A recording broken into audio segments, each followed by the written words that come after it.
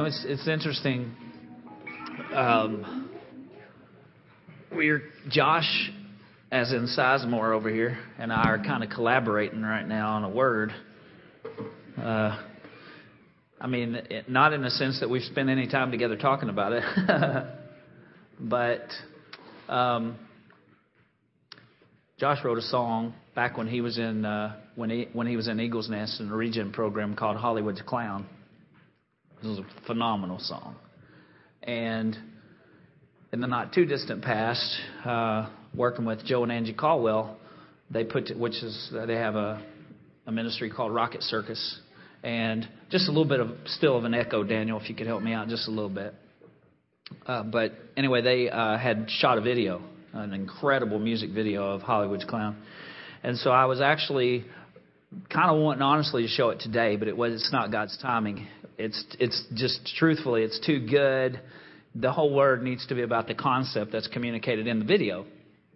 And so I'm going back and just trying to hear what the Lord's saying about that. And I think it's for even later on in probably the beginning of September. And I asked him if I could actually literally use the title from the song as the title for the word. So expect to hear a word in about a month called Hollywood's Clown. Anyway, but I said all that just to say this, that last night I was up at 3:30 watching the video again.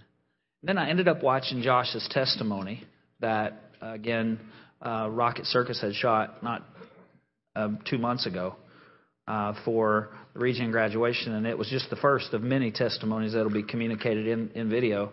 We need to put that up on our website, and I'll make sure that happens this week. We need to get that testimony up, and it'll point you back to the website for Eagles Nest, which is also very important. We're just blessed to have these guys. So the Regen band was playing this morning, but awesome, by the way, awesome. Appreciate those guys. You're going to see a lot more of them. But it was just for me, I just wanted to say this for Josh and Stella. Just celebrating your life it was powerful for me this morning to get a chance to do that. Just to celebrate their life, and because their story is our story. Just the beauty of redemption and the way that God has walked in grace with them and in their lives, and the beautiful life that they have together because of the greatness of who God is, and just beautiful people. Anyway, 7 weeks ago today, I shared a word after I had just gotten back. What's up, Isaac? Had just gotten back from Southern Africa. Several of us had just gotten back from Southern Africa. And I shared a word with you called, If You Seek Me, You Will Find Me. And then we were just talking about, if someone goes looking for God, the power of the whosoever will clause. That's his heart. To know that it's the heart of the Father, that everyone have an opportunity. And I would say this with trepidation, because I think that his heart is way more than this, but that everyone should get to hear at least once. But his heart is so much more than that. They would get to hear the truth of the gospel once. But there's so many people who haven't heard it all that on some level I have a sense of obligation to say that those folks ought to get to hear. You know what I'm saying? But that there's this reality that when someone really has to reckon with who he is and the love of Jesus, it is destined to have an impact. When the Word of God says that the Word of God does not return void, the word that doesn't come back void is the truth of who he is and how much he loves us. Seriously, when you get to tell someone that the Creator of everything loves them personally that much, that is impactful, period. If you seek me, you will find me. Jesus said that. Anyway, I digress. Sorry, that was 7 weeks ago. That led us into a word about the gospel, the power of the gospel. Because I got excited about that, just like I just did. Actually, must have been authentic. And we talked about the power of the gospel and the person of the gospel, that the gospel isn't somehow autonomous. It is, but rather it is a personal connection to and actually resonates from and is, in fact, Jesus. There's a person of the gospel. It's Jesus. Jesus is the way, the truth, and the life. And we talked about the person of the gospel. That led us in, though, to the 4th of July, where we talked about being freedom fighters. Wanted to take that word about the gospel, because we're talking, I'm advocating. I'm still advocating for the gospel. That's what I'm doing. I'm doing that again this morning. and I'm advocating for the gospel and the God of the gospel. And so I did that on the 4th of July in the context of, hey, freedom fighters, and appreciate our founding fathers and forefathers and what that meant, and still do appreciate those that even now fight for freedom around the globe. And true story, have a definitive appreciation for folks that have fought for freedom and still defend it to this day. But more than that, those that fought for and fight for freedom in the eternal sense, the spiritual sense, freedom fighters, people like the Apostle Paul, or of course the ultimate freedom fighter, Jesus Christ himself, who took what the enemy intended for harm, the cross, and turned it on him and dealt him the ultimate blow, right? And so we talked about that. And in fact, came back and did that 2 weeks in a row. Freedom fighters, freedom fighters. Freedom fighters are fighters. Freedom fighters are free. And so we were talking that second week, which was now 4 weeks ago, a lot about how freedom fighters are free. And in that word, I talked about what sometimes we perceive to be freedom isn't really freedom. That we've we've been lied to. We've been lied to. And so we will think that, man, we're really free. We're free. We were happy in worship, or we did our thing, or, we don't have to go to hell. And that's good news, by the way. I don't want to minimize the significance of getting to spend eternity with Christ. So that's the big kahuna, awesome thing. But sometimes we're just banking on some future reality when the truth is we're meant to be free right here, right now. And so, but we'll get into comparison, and we'll put judgments on other people, because we'll see someone who obviously is not free because they're in a supermax or they're in solitary. So we're still in the prison yard, but somehow we feel good about our situation because we're not that guy. How did he get it? Boy, he must have done something really bad. Meanwhile, we're in a prison yard. So we talked about that. And then perchance we see someone, though, that realizes that they don't have to live in the prison yard, that the one the Son sets free is free indeed. And we see them go free. And so I simulated for you. Don't worry, this is a part of today's word. It's not just a grand recap. This is the introduction. And it is in our time frame accounted for with about 20% of what I have to say. So relax. We're good. But I simulated that would be like, and so we're hearing someone goes free and they get out, they realize that they don't have to live there, and it's not a work release program. They don't go out and come back. I mean, they just straight up gone. You know what I'm saying? Free. And so there they go, and we're in here and we're like, where are they going? Hey, what's that guy doing? Who said he could get out? How did he get out there? And I ran over. Look at that guy. Where's he going? Where's that guy going? And we talked a bit about that, and then I was kind of simulating, so we're over there and we're like, I'd like to be free. Can I go out there? We're like, and then almost afraid to be free, right? Till at one point we're like, and we just leave the prison behind. You know what I'm saying? Free. So then the last couple of weeks, Rick really dealt with the reality of that. How does that become reality? How do we walk in that kind of freedom? Because there is this place where we've hoped to be free, we've wished to be free, but somehow we find ourselves still significantly shackled. What does that look like? What are some of the lies that we've believed that have caused us to not be free? So the last 2 weeks, some of the most incredible teaching I've ever heard on law and grace, honestly, and tremendous metaphors. Mad props to Rick, man. Those are some powerful analogies and metaphors. Last week specifically and particularly, and some of you are thinking, some of you who were here are thinking, geez, dude, are you going to reteach that word? No, not actually. And others of you are thinking, I should have been here the last 2 weeks. Neither of you should be afraid in this moment. A, I'm not going to reteach the word.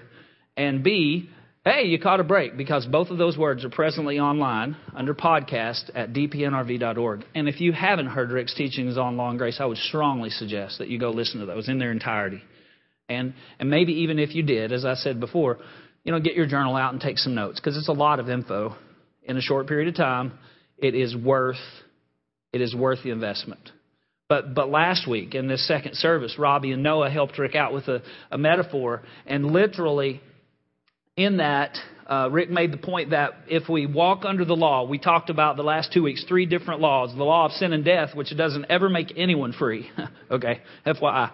The law of Moses, which was meant to point out, right, the big L's and little L's of life, the do's and the don'ts, the parameters that would create for us a sense of safety, but never cause us to actually be free.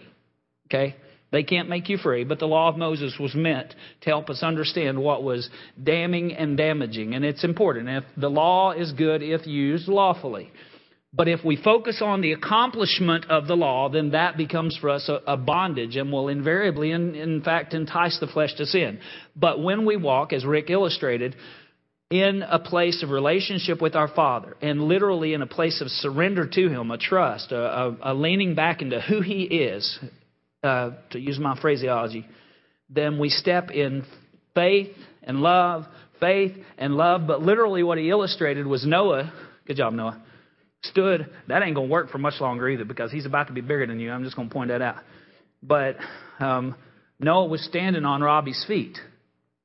And so it was actually the Father, right, who was making and taking the steps. The necessary part for Noah was to lean into, to trust, to rest in his Father. Beautiful. Beautiful. And I'll never forget it. Impactful for me. The truth of that. I want to point you just quickly for today's text to Acts chapter 22, verse 27. And we're really going to focus a lot also, just to reconnect quickly, with Romans chapter 8, verses 1 and 2. But I just want to point you to a story in Acts chapter 22 where the Apostle Paul had been arrested by the Romans because the Jews were frustrated with him for teaching Jesus. This is late in Paul's time on earth. Now remember, Paul was once Saul, the greatest, persecutor of the early church, who, when he met Jesus, became the greatest missionary evangelist, right, in the history of the church. A person of significant impact, that's Paul, and a follower of Jesus, and someone who I believe understood the value of the freedom that he had been given. I want you to hear that phrase that I just said, that I believe that Paul understood the value of the freedom that he had been given. And so here's Paul. Paul was, he was telling it, he was preaching it, teaching it, even when he was being arrested. You know, he was actually escorted, standing. The scripture tells us in Acts 22 that standing on the steps of the building, the facility that he was about to go in and have his case heard, he had an opportunity to speak and to teach and to preach Jesus. And then he was taken away and he was beaten. They were kind of trying to just punish him a little before the trial. They were kind of beating a bit of a confession out of him. And then he just mentioned, like the way he just mentioned, that he was a Roman citizen. No! That's a huge gig on the dude with the whip, right? Because you're not supposed to be beating a Roman citizen, certainly without him having had a hearing. And so he runs and tells the captain, and he's freaked out. So he comes back and he's inquisitive. He's trying to say, I think he was probably testing him a bit. Are you really? And he said, listen, I think he was trying to say to him, listen, I don't know if I really believe you're a citizen, because maybe Paul didn't look like he had a lot of money or something, because he said to him, it cost me a lot of dough. At great expense, I purchased my citizenship. What he said to him. And Paul said, oh, that's great. Verse 22, I was freeborn. That is to say, I was born a citizen. And church, that's our destiny. That's what I'm trying to get to today. And I want us to talk a bit about what it looks like to live life on the outside as a freeborn citizen of the kingdom of God. We didn't earn it. We didn't buy it. We were gifted and given it by the God who gave it. We're freeborn. That's our destiny. Romans 8, 1 and 2 were really important passages for us the last 2 weeks, and I'll just mention them somewhat briefly. But essentially, in Romans 8, I know I can never get away. It's like the greatest chapter. They're all great. I always say that, and then I don't know what to say, but Romans 8 I'm really fond of, okay? There is therefore now no condemnation for those who are in Christ Jesus. If you've ever heard the theological concept of justification, it is that. It is that in that while we were still sinners, great to have Dan Latch on his house, in that while we were still sinners, Christ died for us. He justified us. We did nothing to earn it. Again, a gift that He gave. It's the justification. It comes, important to see this, that we weren't gifted, we weren't justified because we chose to walk in freedom, but we were able to walk in freedom because we were justified. There is therefore now no condemnation to those who are in Christ Jesus. Period. Bam. Then he goes on to say, for the law of the Spirit of life has set you free in Christ Jesus from the law of sin and death. Now, the law of Moses, was helpful in a sense. It helped us know what we should flee from, right? But when we then would be weary, we still couldn't get away. I mean, it was good and it was helpful. But the intention was always to apply grace to it.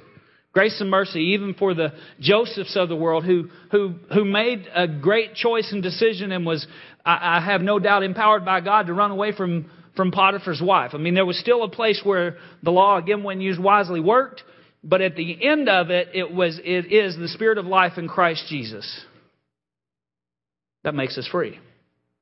So verse 1, justification. Verse 2, sanctification. In that next act, that great theological reality is that God sanctified us or separated us from our sin. That's great stuff. But it's when we take steps of faith and love. Faith and love.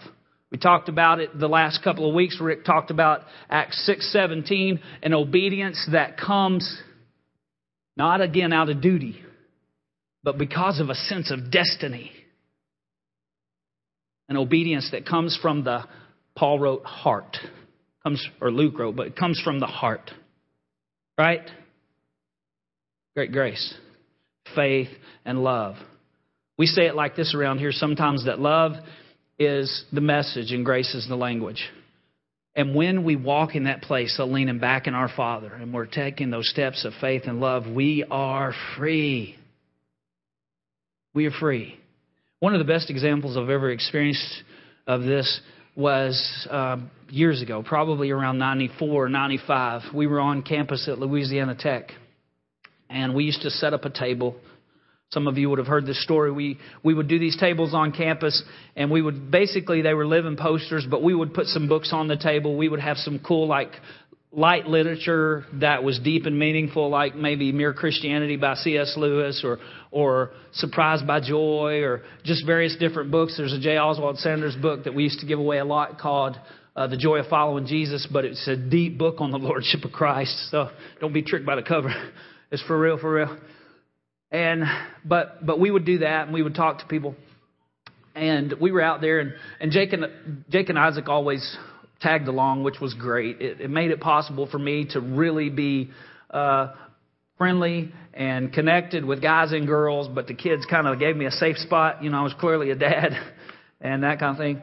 And they were also good at connecting with people. And there was one day we used to sit up in the student center, and to get past where we were, or to go to the smoking porch, you had to get past where we were. There was a place there where students and employees were allowed to go smoke a cigarette.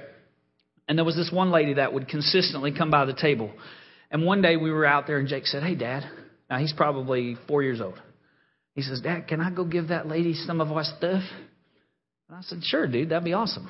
So I'm watching. I mean, this is cool for me. So I'm watching Jake, and he gets the book. I think he took Surprised by Joy. And he goes over to her, and he starts this conversation. It was beautiful. He's talking to her, and they're connecting, and she wasn't someone that was a part of the world that he lived in. She wasn't a demographic that he consistently related to. We hung out with college students. She was older. She wasn't someone that racially he had much of an option. She was a Hispanic lady, and so he's over there connecting with this lady, and honestly, if I'm not mistaken, I mean, her eyes were full of water, and it was deep and real and connected, and I was amazed. And we went home. And later that night, we lived in an upstairs apartment, literally a converted attic in a house that we had 2 stories below, or a story below us and houses next to us. We had a fraternity house across the street here and across the backyard there. And it was a miracle every day that I woke up that Karen let me live. I mean, honestly, we had 19 students living with us in 3 houses that we rented at the time. I mean, it was crazy, frontline, real deal, all day, every day. Try to fight the devil off of folks, Jesus ministry. We're trying to raise our kids in that. And I was just tired. Probably 9 o'clock. We didn't have bedtimes, man. We just fell asleep. And eventually, right? But I was laying on the couch and I was just desperately tired. And Jacob comes toddling in there. He's like, yeah. And he's like, hey, Daddy. And I was like, hey, son. And he says, you know, that I gave that lady that book earlier today. And I said, yeah, that was awesome. And he said, you know why I did that? He's 4 years old. I said, why did you do that, Jacob? And he said, because Jesus loves me.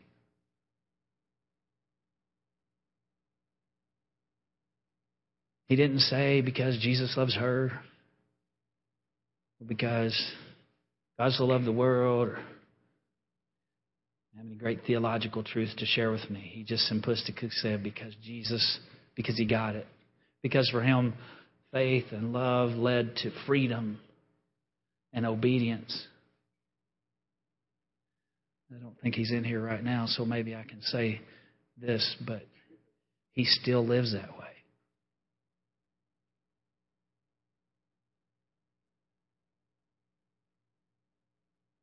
I mean, the good news is, church, we've been made free to flee, but more than that, free to follow.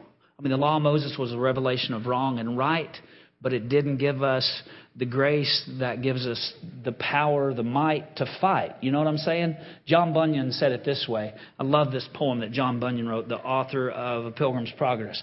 But he said this, run, John, run, the law commands, but gives me neither feet nor hands. Better news the gospel brings. It bids me fly. It gives me wings.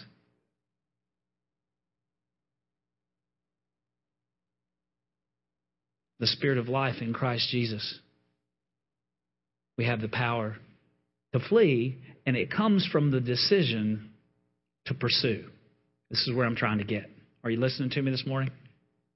When you make the choice to follow Jesus, when you make the choice to take steps of faith and love and to lean into who He is and to follow Him in whatever it is that He has for you 24/7, to live that life, that God-connected life, when you pursue Him in that way, Paul said to Timothy in 2 Timothy 2:22, a lot of twos, he said this, he said, flee youthful lust or passions and pursue righteousness and faith and peace and love. See, it's when we choose to pursue, all right? Again, the analogy that's been used the last couple of weeks is that when we run into Jesus, He's over here, right? Or we can make Him. And when the law, the big and little L's, it becomes more about the focus is on Him when we pursue. Now, if we're just trying to flee, holy smokes, we can't. It's a maze that we cannot master.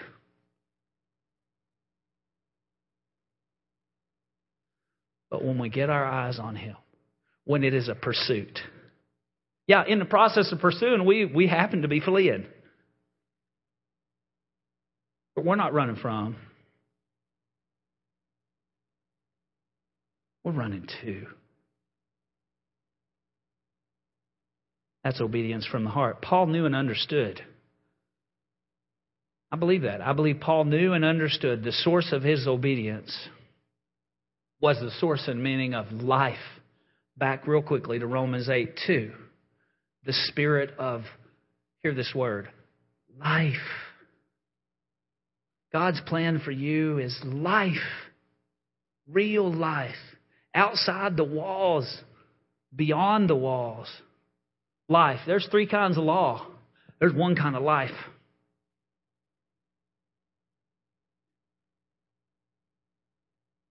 And that's life in Christ.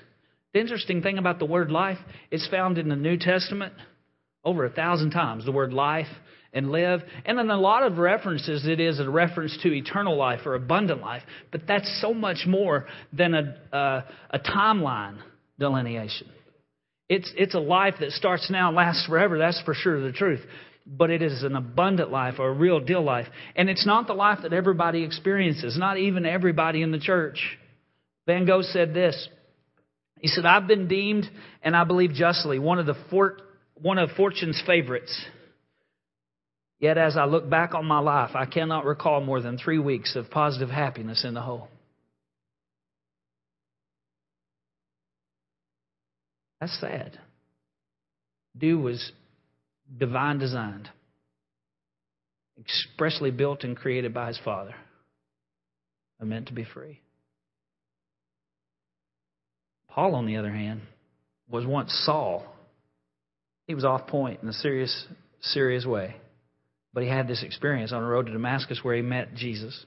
And that changed everything. So that he was able to say in 2 Timothy chapter 4, verses 6 through 8, look, I'm already being poured out as a drink offering. And I'm not, pardon my paraphrase, I'm not messed up about it. He said, because in the end of it, I know this, that my time on planet Earth, I have fought a good fight, I have kept the faith, and I have finished my course. Henceforth is laid up for me a crown of righteousness.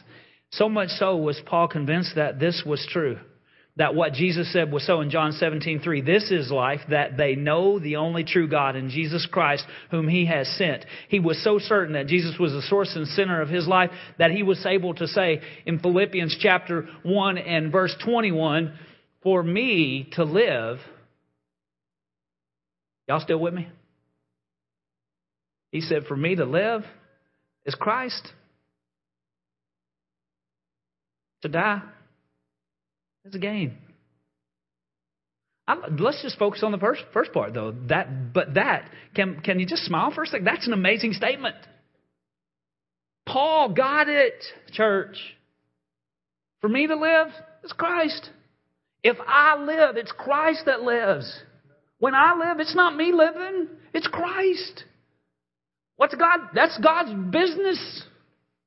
If I die, that'll be great for me. But if I live, it's His deal. For me to live is Christ. It's His call.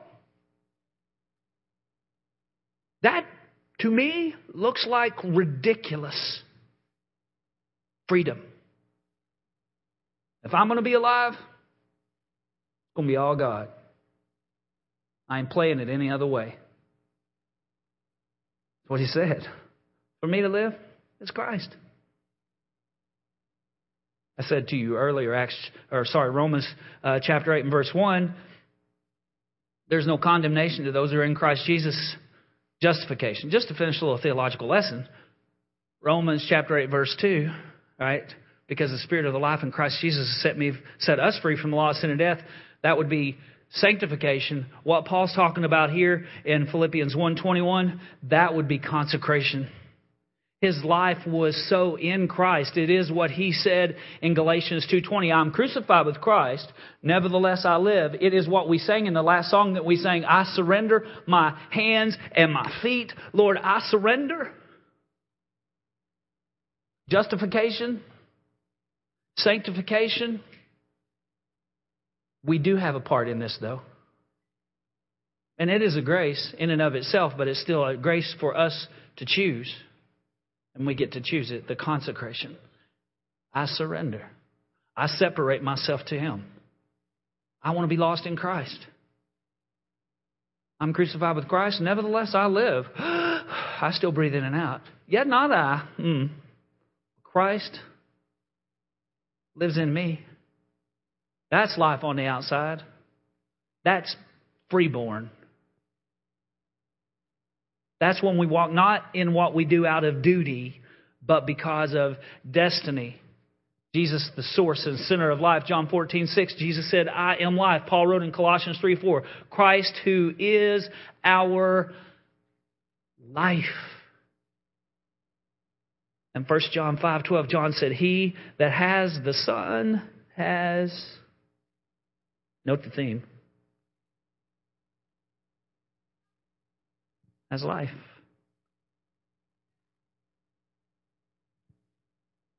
Not only is He the center, the source, He is the director. He's the Lord. That act of consecration, that separation, that's what Peter was talking about when Peter said, consecrate Christ as Lord in your heart. You choose that. You choose to consecrate Christ as Lord in your heart. That's a choice you get to make. I think Paul must have made it so that he was able to say, probably my second most quoted passage of Scripture and dwelling place after Romans 8:28 is Acts 17, where the Apostle Paul said, it is in Him that we live and we move and we have our being. Complete in Christ. That's why Paul was able to say to the Philippians from a Roman prison in chapter 4 and verse 13, I can do all things through Christ who gives me strength. John Mark McMillan has an incredible song. I don't know if you would have heard it, but you should check this out. They got a thing called iTunes. If you're not on there, pray about it. I ain't trying to sell iTunes, but this song right here, though, is worth the download. John Mark McMillan, and it's called Carbon Ribs. Carbon Ribs. And he says in this song, some of the song I'm still trying to figure out, just to be honest. But this part of this course I love. He says, because I'm a dead man now with the ghost who lives within the confines of these carbon ribs. And one day when I'm free, I will sit at your side. I'm thinking that day's now. That's part of the song I'm still trying to figure out. There's a time coming. Y'all know how I feel about that. There's a time coming, and now is. There's a time coming, it's right now. I'm going to wait on some stuff. I ain't trying to wait on that. That happened already, y'all. I said that happened already, but there's a ghost that lives inside. His first name is Holy. Let's toss that out there. You know what I'm saying? And Paul recognized. Paul had this recognition that he was the center, the director, the Lord of his life. Man, we went to see this week, me and Isaac and Jacob, we went to see Captain America. Whew, man, it was almost completely good. And then in the last 3 minutes, if you hadn't seen it yet, I'm just going to tell you to leave early. If you know Marvel Comics, you know the Captain America story. So I apparently didn't read that book. I don't think I've ever read a comic book in my life except maybe Jughead or something. But anyway, it really was. It was a good movie, but it didn't end the way I wanted it to, and so I was determined to see if there was a last scene. You know how they hide those scenes after the credits? I was determined to see if they were going to redeem that thing somehow, man. I was like, are you kidding me right now? And the credits. Have you ever stayed for the credits? Man, I could have ate another bucket of popcorn, y'all. Seriously? They had a credit for the backup painter. I ain't trying to diss on painters. Those are important people, man. But the backup painter? I don't even know if he painted anything, man. The backup painter. He was apparently paid. Along with about 1 million other people.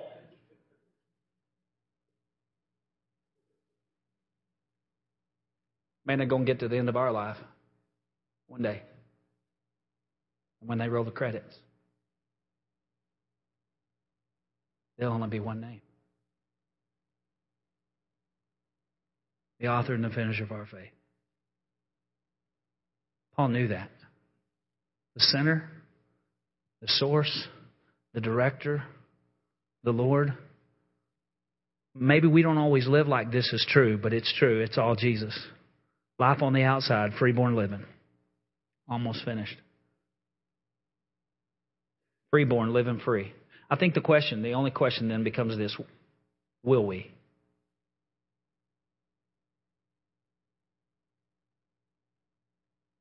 Will we? Again, I'm going to encourage you to go back and listen to the words on law and grace, because there's critical foundational teaching that moves us to that point. It is a regenerative process of walking in faith and love and believing in who He is. At the end of it, though, it is the Spirit of life in Christ Jesus that makes us free. And the question becomes, will we live life on the outside? Will we do this thing? And there's a world that needs to know. And I want to apologize again for contending for the gospel. Ultimately, that's what I'm doing here. That's even what this word is about for me. It is saying that each of us has a place in this that it's visceral, it's powerful, it's important, it's purposeful. I don't want to be Vincent van Gogh. If I got to choose, I choose Paul. I've said before, I don't want to get to the end of my life here on this little ball of dirt. And as someone said, figure out that the only thing I did was collect green pieces of paper with the pictures of dead presidents on them. And in fact, in my case, if that's what I've been doing, I haven't been doing it very well. Be honest. Just shooting straight right now. I'm going to be in a bind, y'all.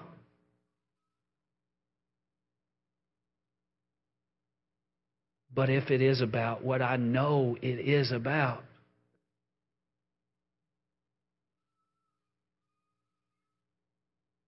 the question becomes, will we? I was having a conversation with a good friend this week, a guy who's planted two of the most effective churches that I'm familiar with. And he stepped into a regional leadership role, and he really has a heart to try to turn this thing called the church. You know what I'm saying? So he's preaching somewhere different every Sunday, and he's doing that thing, and I love his heart. And he was asking me, we were just chatting, and he said, I want to hear what you think about this. And I know you've done this thing where you were in a different church. And he said, can we do this? Can it happen? Can the church live out? Can the people? We were pondering the question, what if 20 or 30%, just 20 or 30% of real deal believers became effective in living out their freedom and their faith? What would that look like? And we kind of got a little stoked. We were 20 or 30%. What would that even, what would we do with the buildings we have? Because they wouldn't be big enough. And in our case, we just keep planting more churches because I'm busy on this building, y'all. I don't want to build a new one. I'd rather just keep sending people somewhere else. I'm serious. I want to be a part of a movement of thousands and thousands of people. I don't think they all have to stay here to make me feel happy. Just saying. But we were just saying, can this happen? And he asked me straight up, he said, can it happen? Can we ever change the culture? Because we both agreed that there has to be a cultural shift. And I had to pray a quick Mark 6 prayer. I said, Lord, help my unbelief right now. To be honest. And I told him, I said, well, I hope so. Then I tried to remember what the Word says about the latter day rain. And I was like, well, that stuff's going to be stout. And I told him, I said, I got a feeling it's kind of like a train, like a big locomotive. It's hard to get that thing moving. It takes a lot of power. It takes a lot of force. But when it gets going, I dare the devil to try to stop it. Go ahead and stand in front of a slow-moving train. You still get ran over. I don't care if it's crawling. It's fixing to hit you.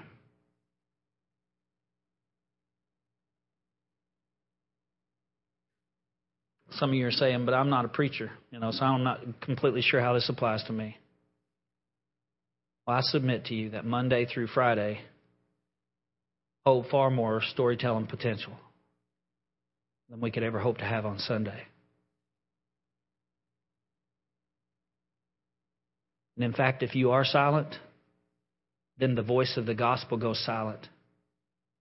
And the power of the promises are empty.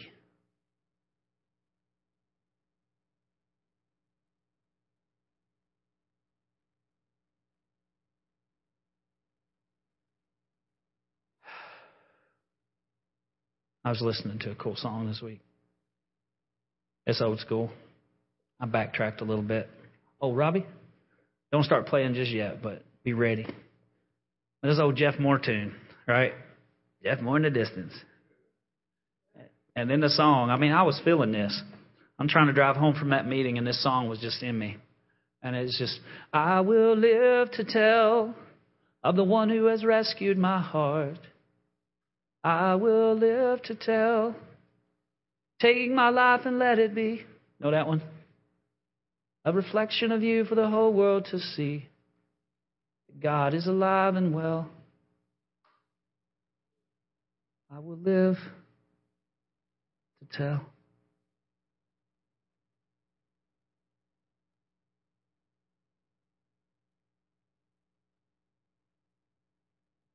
I tell a story. Y'all go ahead. Approximately 5 times per year. Here. About a little boy. I was reminded of it this week because we got, again, DP Kids, VBS. We were going to knock some doors yesterday. We had some real bad timing, so we're still going to do that, though, by the way. If you want to knock some doors in some area neighborhoods, I'm going to do it because I enjoy doing it. Invite some kids to VBS, but it thundered and lightning yesterday in the most horrendous way and the most inopportune time. Be that as it may, though, I used to do that as a youth pastor years ago. I used to go and then I would knock doors and invite folks to Super Church. We did a thing on Saturdays, and then I would drive the big yellow school bus back into the neighborhoods and load it up with folks, and it fit me. Just saying, big yellow school bus, it fit me. And I heard a story about a guy that was doing the same thing, only he would invite kids to Sunday school on a Sunday morning. And he realized that there was a few houses just like literally under the shadow of the steeple that they had never knocked to those doors for whatever reason. They had missed those houses. And so he decided, he was going to, like they had gone out and done their thing, and he had come back and was about to go home. And he thought, I'm going to hit those houses. I always think I'm going to do that. So he was walking up to one house that was literally within, just a stone's throw from property. And there was a little boy sitting out front. He had consistently seen a couple of little boys out there. Go ahead and play, man. And so he had walked out there and, just keep her down a little bit so I don't have to shout out. But he was walking up there and little boy was sitting out there and he said, "Excuse me, son, could I speak to your parent?" And he said, "Well, they're not home." And he said, "Well, can I speak to whatever adults around the house?" Because this kid looked to be about 11. And he said, "Well, it's just me and my brother." And the brother was younger than he was. And he said, "Well, when will they be back?" And he said, "Well, they come back on Monday." This was Saturday. So he was like, "What?" And he realized that these kids were, as they say, latchkey kids. They were left at home quite a lot, apparently, by themselves. As he did a little bit of research there in conversation, that was a common thing. And he told the little boy, he said, "Well, I came so I could invite you to church." And the little boy said, "Church? Oh, man, I've never been to church." And he said, "No, seriously, No, I've never been to church, mister." And he said, "Well," he just began to tell him what church was about. What is church? So he started telling him what church was about. Church is families and people and, coming together, and we come because of God. And he started to explain to him, and right there he was able to share the message of Jesus, the free gift of grace, and lead in a simple child prayer this 11-year-old boy to Jesus. Stop the story there. It'd be a great story. Just saying. His favorite song of all is the Song of the Redeemed. Hello. I said his favorite song of all is the Song of the Redeemed. Just saying. He invited the little boy. He said, I was going to ask you if you want to go to church tomorrow. And he figured, hey, they run all over the neighborhood. Why couldn't they come to church? So he said, listen, I'll meet you and we'll just walk across the street. And so the next morning he brought the little boy and his brother to church. And he said the little boy's eyes were huge and amazed in what was going on in there. And it was just a fascinating scene for him. They had drums and people and grandmas hugging him and all kinds of stuff. And they sat down and the guy that had brought him, the pastor, he said, the associate, he said the whole time that, everything was going on, the kid's eyes were just huge. He could tell he was really amazed. So it was kind of fun to watch him. And he said, but then when the men came up front and started to pass the plates, the boy looked really confused. Didn't understand what that was about. And people started putting money in, and I even looked more confused. But then apparently the little boy had a bit of a revelation. He thought, and he shared this later, but when someone gives you a gift, Jesus gave the free gift of grace to all these people. They want to give something back. So he assumed that was their motivation. Wouldn't we like to hope that was so? But anyway, he started searching himself. Of course, he didn't have any money. He shook his brother down. He didn't have no dough. So he's in a situation. He's got nothing to give. The plates get to him. He's holding on to the plates like crazy. That's making everybody nervous. What's this kid doing? Right? So the guy's like, you got to let that go. You can't have that. They think he wants to take the money. Finally, he lets it go. But even after it gets gone, he's like watching as it moves to the back of the sanctuary. He's watching that thing. And so the guy's like, what is he doing? And then all of a sudden, and before he could even get a hand on him, the kid jumps up and works his way out of the pew. And he runs to the back of the church. Now everybody's watching. Look at this kid that brother whoever brought, you know. And I don't know why I had to put brother on him. Just felt like that kind of church. And he ran back there. And he said to the kid, what did he do? But he took the offering plate away from the usher. Just jerked the plate right out of his hands. Now everybody's like, oh boy. But what did he do? But he did exactly this. He took the plate and he set it in the floor.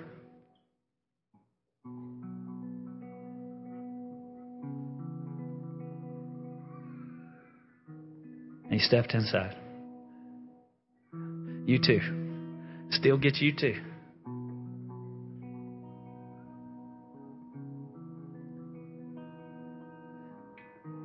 You know why I did that, Daddy?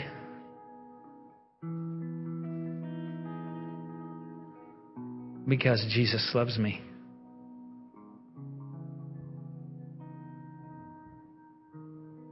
I think we should tear that wall down. That should be the plan. No one should have to live inside those walls.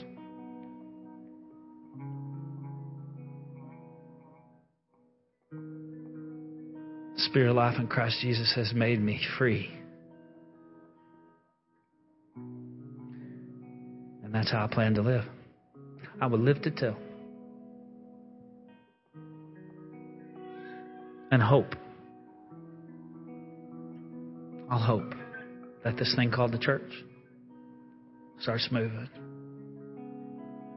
into the destiny that God pre-planned for us. Not this church, but certainly this church. But the church. Let it be so. I wonder this morning, Robbie's going to sing an amazing song that he himself has written, right? A little bit about what it'll be like when we get to the end of this thing. And I ain't messed up about that either, man. Come quick, Lord Jesus. Or is it quickly? But I was wondering if maybe we could do this just as a response. And if you need specific prayer about something specific, I guess that's how that works. Feel free to approach one of us that are here. And we got BJ and Tara up here this morning. They got to sit instead of stand, as these guys are, but would be happy to pray with you. Mitch and Lee are up here. There are others that would be happy to come and pray with you if there's something specific. But other than that, and I would ask you just to approach us, but other than that, I would say this, that could we make the laminate this morning a bit of an offering plate or box? And I don't want you to do anything out of duty. And maybe you'd say, I'm already there. I'm in there. I'm good. And that's fine. I don't need to see you. I don't want us to do an exercise this morning. There's no big L's or little L's here. But if in your response to the Spirit of life in Christ Jesus, you would just want to say, and you need to do that, and you would know if that's so, count me in. Or if maybe you've been living inside the walls and you'd like to get out for real, there's a little space here. Infinite amounts of space there. So as I sing this song, I would just invite you to transact on the grace of God. In Jesus' name. I'll come back in just a moment and pray a prayer over us as we go our way.